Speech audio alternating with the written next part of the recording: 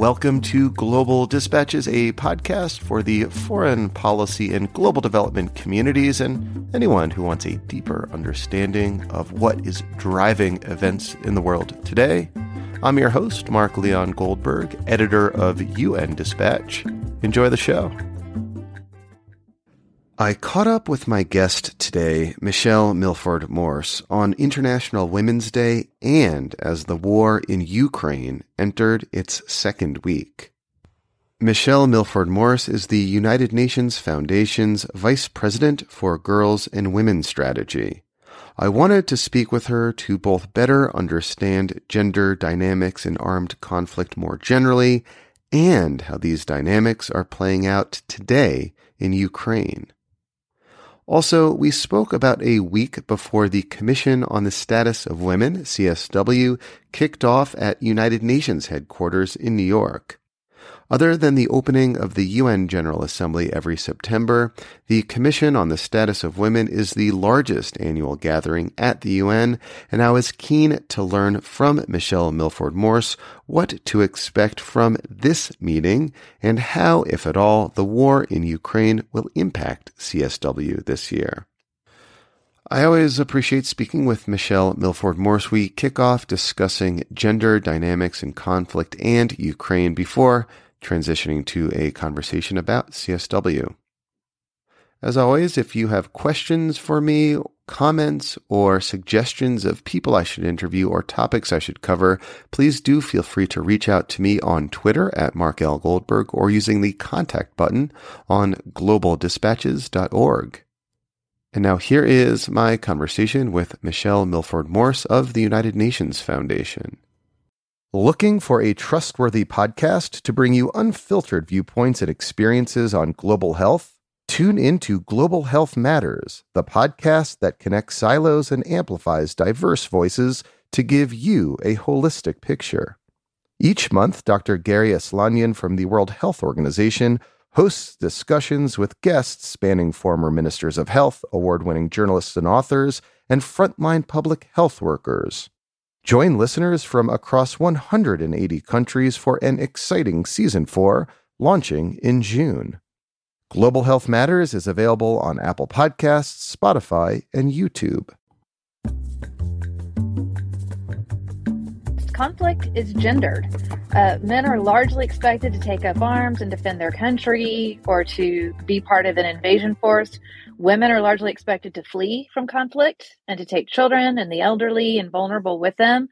And both are very, very dangerous, but not in the same ways.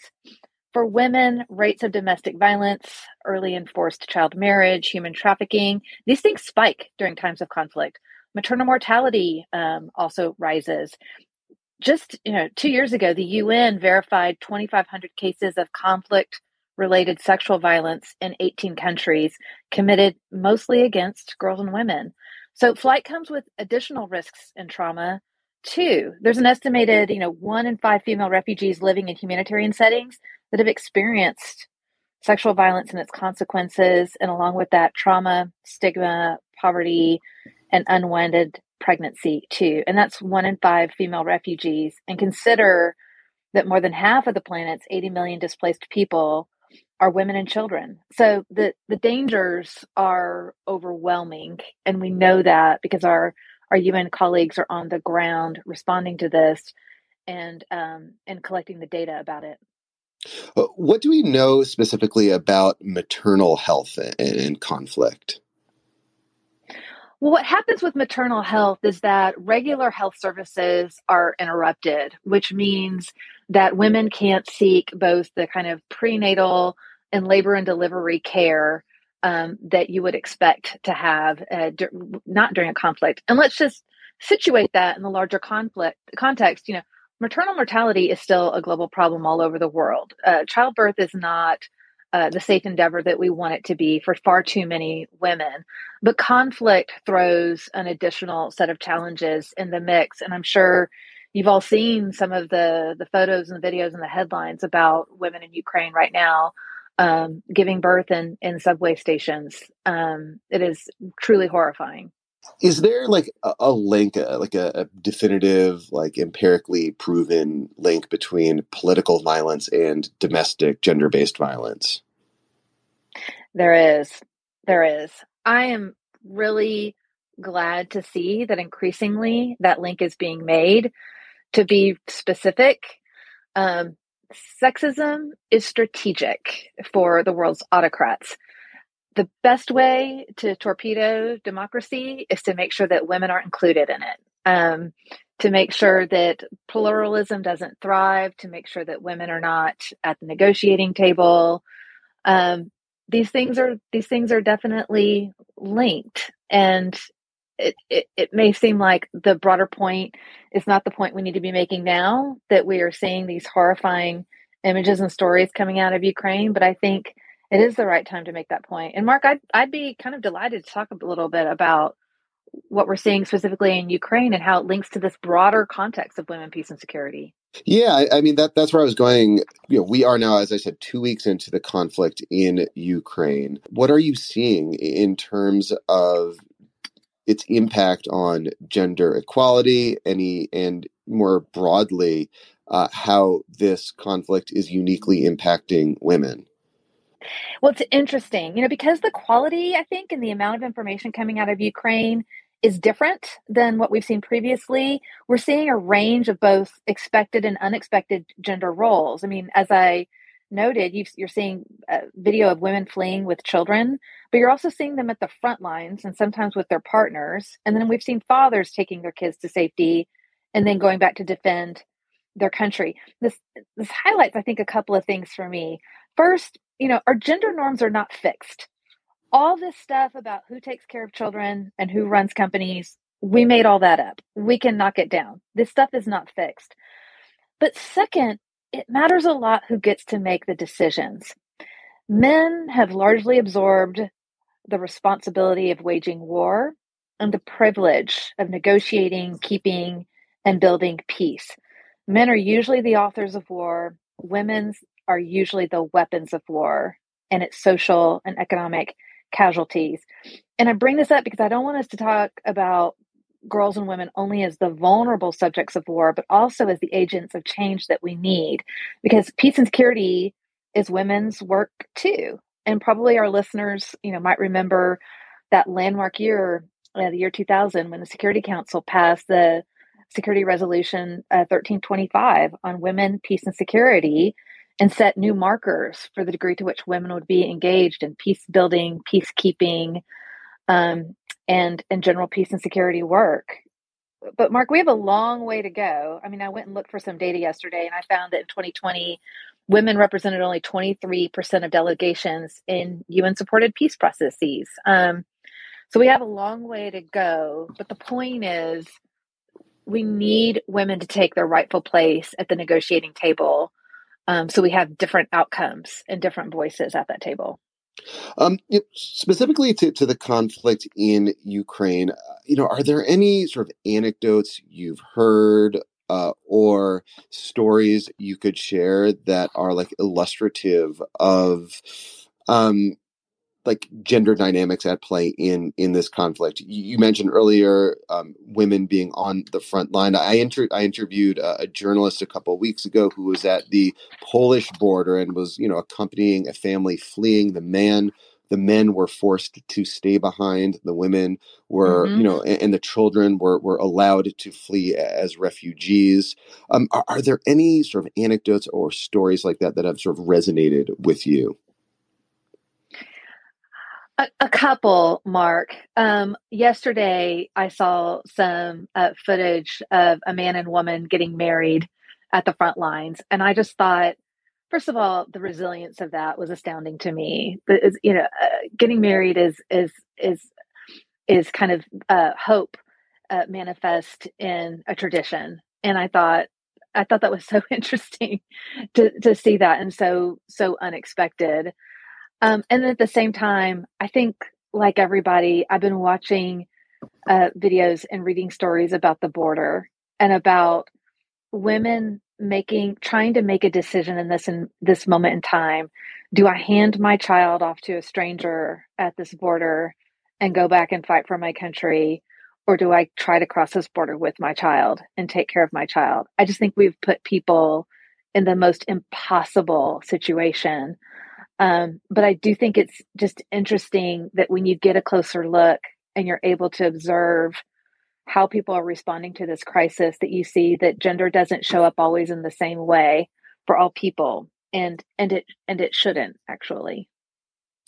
So it seems, as we are entering sort of week two of this conflict, that a tactic, at least used by the Russian forces, will be to lay siege to cities, and also to bomb civilian infrastructure, including, as we've seen, as the World Health Organization has reported, medical infrastructure.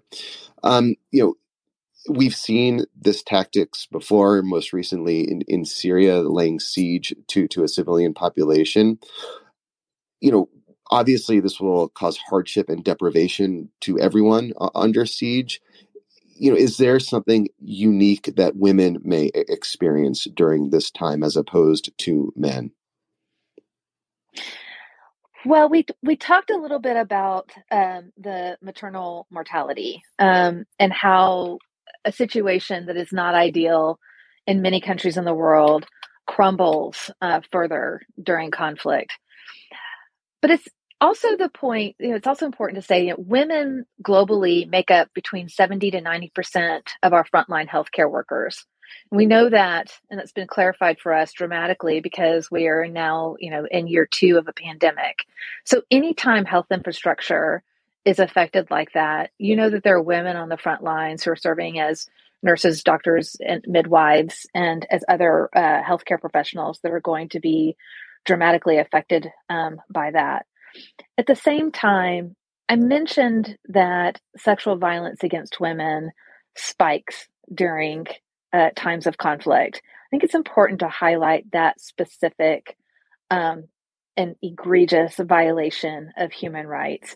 The UN tracks that. The special representative for the use of sexual violence in conflict has warned that there are reports of the use of sexual violence happening in Ukraine. And so, as difficult as this is to talk about, as difficult it is to hear, I think it's important that we are aware that rape is used as a weapon of war, and women endure that horrific violation of their safety and their rights. And that is a unique way in which conflict can be gendered and particularly traumatic. What can be done to reverse some of the harmful trends that you described? I mean, other than reducing war, the frequency of war, the harm of war, what can be done to are there some deliberate steps both belligerents in conflicts or the international community more broadly can take to reverse some of the harmful trends that you discussed at the top of this conversation in terms of the impact of conflict and war on gender equality? Well, obviously, we want an immediate, total, complete ceasefire. I mean, I just, like everyone, I'm heartbroken. I'm worried. It's just deeply, deeply trying. I'm aware of the relative comfort from which I get to say these things, and yet our human family is suffering terribly there, and then, frankly, in other conflicts in the world right now as well. But Mark, I think it goes back to that point of that women don't get to make decisions. They don't get to write the story. The way that when war is waged, how it is waged, the weapons that are used against women specifically, women don't get to make the decisions about that. And so right now, if overwhelmingly armed conflict is waged by men, are both the negotiators for the end of conflict, long-term peace negotiations are decided by men, then we are probably going to keep repeating the same cycle. And that's really a pity because we have some pretty good data actually that when women are involved in peacekeeping, that those agreements last longer, they endure longer. And so it's not just that, to me, making sure that everybody's around the table and gets to make decisions about our future is obviously the right thing to do, but it's also, if we want longer peace, then it's imperative that we do that. So um, that is the long-term goal: inclusion and belonging for all people. So on the topic of sitting around a table making a decision, I also want to, while I have your time, have you discuss a little bit about the Commission on the Status of Women, which is upcoming at Mm-hmm. the United Nations in March. This is after the annual UN General Assembly in September. The CSW, the Commission on the Status of Women, is the largest diplomatic gathering at the United Nations each year. It was not obviously supposed to be about the war in Ukraine, but I'm interested in getting your perspective, your take on both one, so what, how the conflict in Ukraine might impact discussions, if at all, at CSW, and more broadly, what you'll be looking towards at CSW this year. Well, I love CSW. It's really my favorite time of the year because it's the time of year where governments from all over the world show up in at the UN for 2 weeks to agree yet again that women are people. It is, technically is the biggest global policymaking body dedicated exclusively to promoting gender equality. And UN Women is the secretariat of CSW. So my heroic colleagues over there are facing a fortnight of very little sleep. And this 2 weeks, this supports all aspects of the commission's work. And it's a really important moment for civil society engagement and for member state negotiation on issues related to gender equality. And in my career, it's also been vexed. I've seen CSW canceled because of blizzards, because of a pandemic. And this year it'll operate under the shadow of war, as you say. So this year, CSW is also going to take up a both critical, urgent, and complicated topic, the topic of climate justice and the role that girls and women need to play in adaptation and mitigation and responding to our planetary crisis. The specter of oil has obviously and rightly been raised in the articles and in discussion about the war in Ukraine, and that is because our reliance on oil is related to climate change, and our reliance on oil is related to conflict. And so it might be tempting to see these things as separate: gender equality, democracy, climate change, peace and security. But in fact, they are all related. And I expect all of those things to be surfaced, debated, and discussed, and at length for the 2 weeks of the CSW, Mark. Are there any sort of specific outcomes you'll be looking towards at CSW? Yeah, I will, for sure. The first thing is that the CSW this year is going to undertake, in addition to the climate justice discussion, it's going to take up this approach to working. CSW, I think, is the moment during the year that probably benefits the most from vibrant participation of civil society. And so member states and civil society actors are going to take up this question of how civil society engages in the UN. Now, that may sound super technical and even a little bit boring, but I'm here to tell you, deciding who gets to be in the room, who gets to be part of the negotiations, it's critical. It's a form of democracy, and it should be important to anyone who cares about equality. The other thing, Mark, is that the CSW produces some agreed conclusions. They start with a zero draft. I think that zero draft initially was about 7 pages. The latest version, I think, is 57 pages. And the member states are going to hash out all kinds of things related to gender equality and to climate justice. I am keen to see where they land on this issue of climate justice. One of the reasons why the CSW might be vexed is because member states have not agreed that there is a climate crisis. They haven't agreed that the climate crisis is related to security. And member states have backtracked dramatically, in fact, on gender equality. It was long ago that 189 governments agreed to the Platform of Action in Beijing in 1995. It's even been a long time since governments agreed on the Sustainable Development Agenda and SDG 5.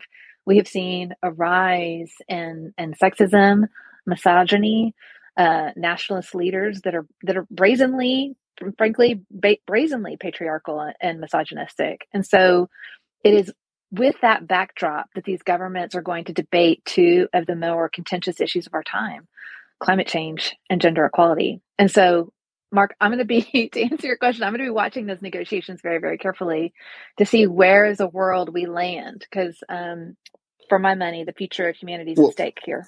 Well, can I ask, like, what are like the realms of possibility in terms of like where these negotiations land? Like, what are like the range of outcomes? I mean, I've been following, the United Nations closely enough for many years that, documents like the outcome document that you described, go through this like painful process of like consensus negotiation where individual words are debated, deleted, added, inserted. Are there, and oftentimes civil society measures success of the outcome document based upon whether or not like certain words, certain concepts are embraced. Is there like a word or a concept that you would expect to be embraced if this were to be a successful and like maximally ambitious outcome at CSW? Well, Mark, yeah, this is old hat for you. You know that, in fact, they're going to debate every single word and every single term. I think it's hard to say, and here's why. The realm of bodily autonomy and gender equality, what makes a family, what is gender identity, these things are already hotly debated by member states, even though we have international agreements and a general consensus on gender equality. Then you throw in, this kind of hotly debated issue around climate justice. Who's going to be the most affected? Who's responsible for stopping it? And so, to be honest, I mean, I think this is going to be a bit of a wild ride to see where we go. Now, what do I want? I want all countries to come to the table and recommit to gender equality. And as part of that, I want them to recommit to the idea that the planet is in fact in peril. Our ability to live on this planet is in peril. The science is unclear. And that as we figure out what to do now, I want women at that table to determine national contributions to limiting carbon. I want them at the table to decide on how we're going to deal with disaster and destruction from climate change. Who's going to be affected by that? How are we going to adapt? I want women at the table. But I think it's going to be a wild ride, Mark. I'm not sure. I think a lot of us are unsure what to expect. I guess, and lastly, I mean, is there any sort of way that you see the crisis, the conflict in Ukraine impacting diplomacy around this outcome document? I mean, the CSW meeting will come just, a few weeks after this historic General Assembly vote in which, 141, I think, countries went on the record condemning Russia's invasion of Ukraine. Does a vote like that have any impact on the diplomatic dynamics of negotiating a document on climate justice and gender? Well, sadly, no. I mean, I don't think so either. I'm just curious to get your take. Yeah. Well, I mean, I think that moment in the UN, by the way, was astounding and glorious for me. I rewatched the calling of the vote several times because that's how it should happen. That's how it should happen. All those countries in one room debating and discussing and voting. That's how it should happen. It just doesn't. It takes a war to get something like that to happen. Gender equality never gets a moment like that, even though certainly the fate of the world depends on it, and it should. So no, I don't expect something like that. But what I do expect is that gender equality, like climate and like peace and security, it depends on the solidarity and willingness of all of us to confront those issues. These things are not just, I kind of roll my eyes when people say women's issues, because usually what follows is things like health and childcare and reproductive health. Those are human issues, but so are climate change. So is and peace and security and economic growth and global health and pandemic preparedness. Those are all women's issues. I would love to see global solidarity around that idea. I mean, let's just be blunt about it. Trying to achieve more peace and prosperity for the world without women's meaningful equality and inclusion is like trying to make guacamole without an avocado. I mean, it's impossible. And I want there to be more both awareness of that, and I want more solidarity around that idea. Well, Michelle, thank you so much for your time. Thank you, Mark. All right. Thank you all for listening. Thank you to Michelle Milford Morse. And we recorded our conversation live on Twitter Spaces, and she did take time to answer some questions for the audience. If you ever want to participate in one of these live recordings, please just follow me on Twitter. I host them regularly and often give audience the opportunity to ask questions. Nearly always do, unless there's some sort of time consideration. All right, we'll see you next time. Thanks. Bye.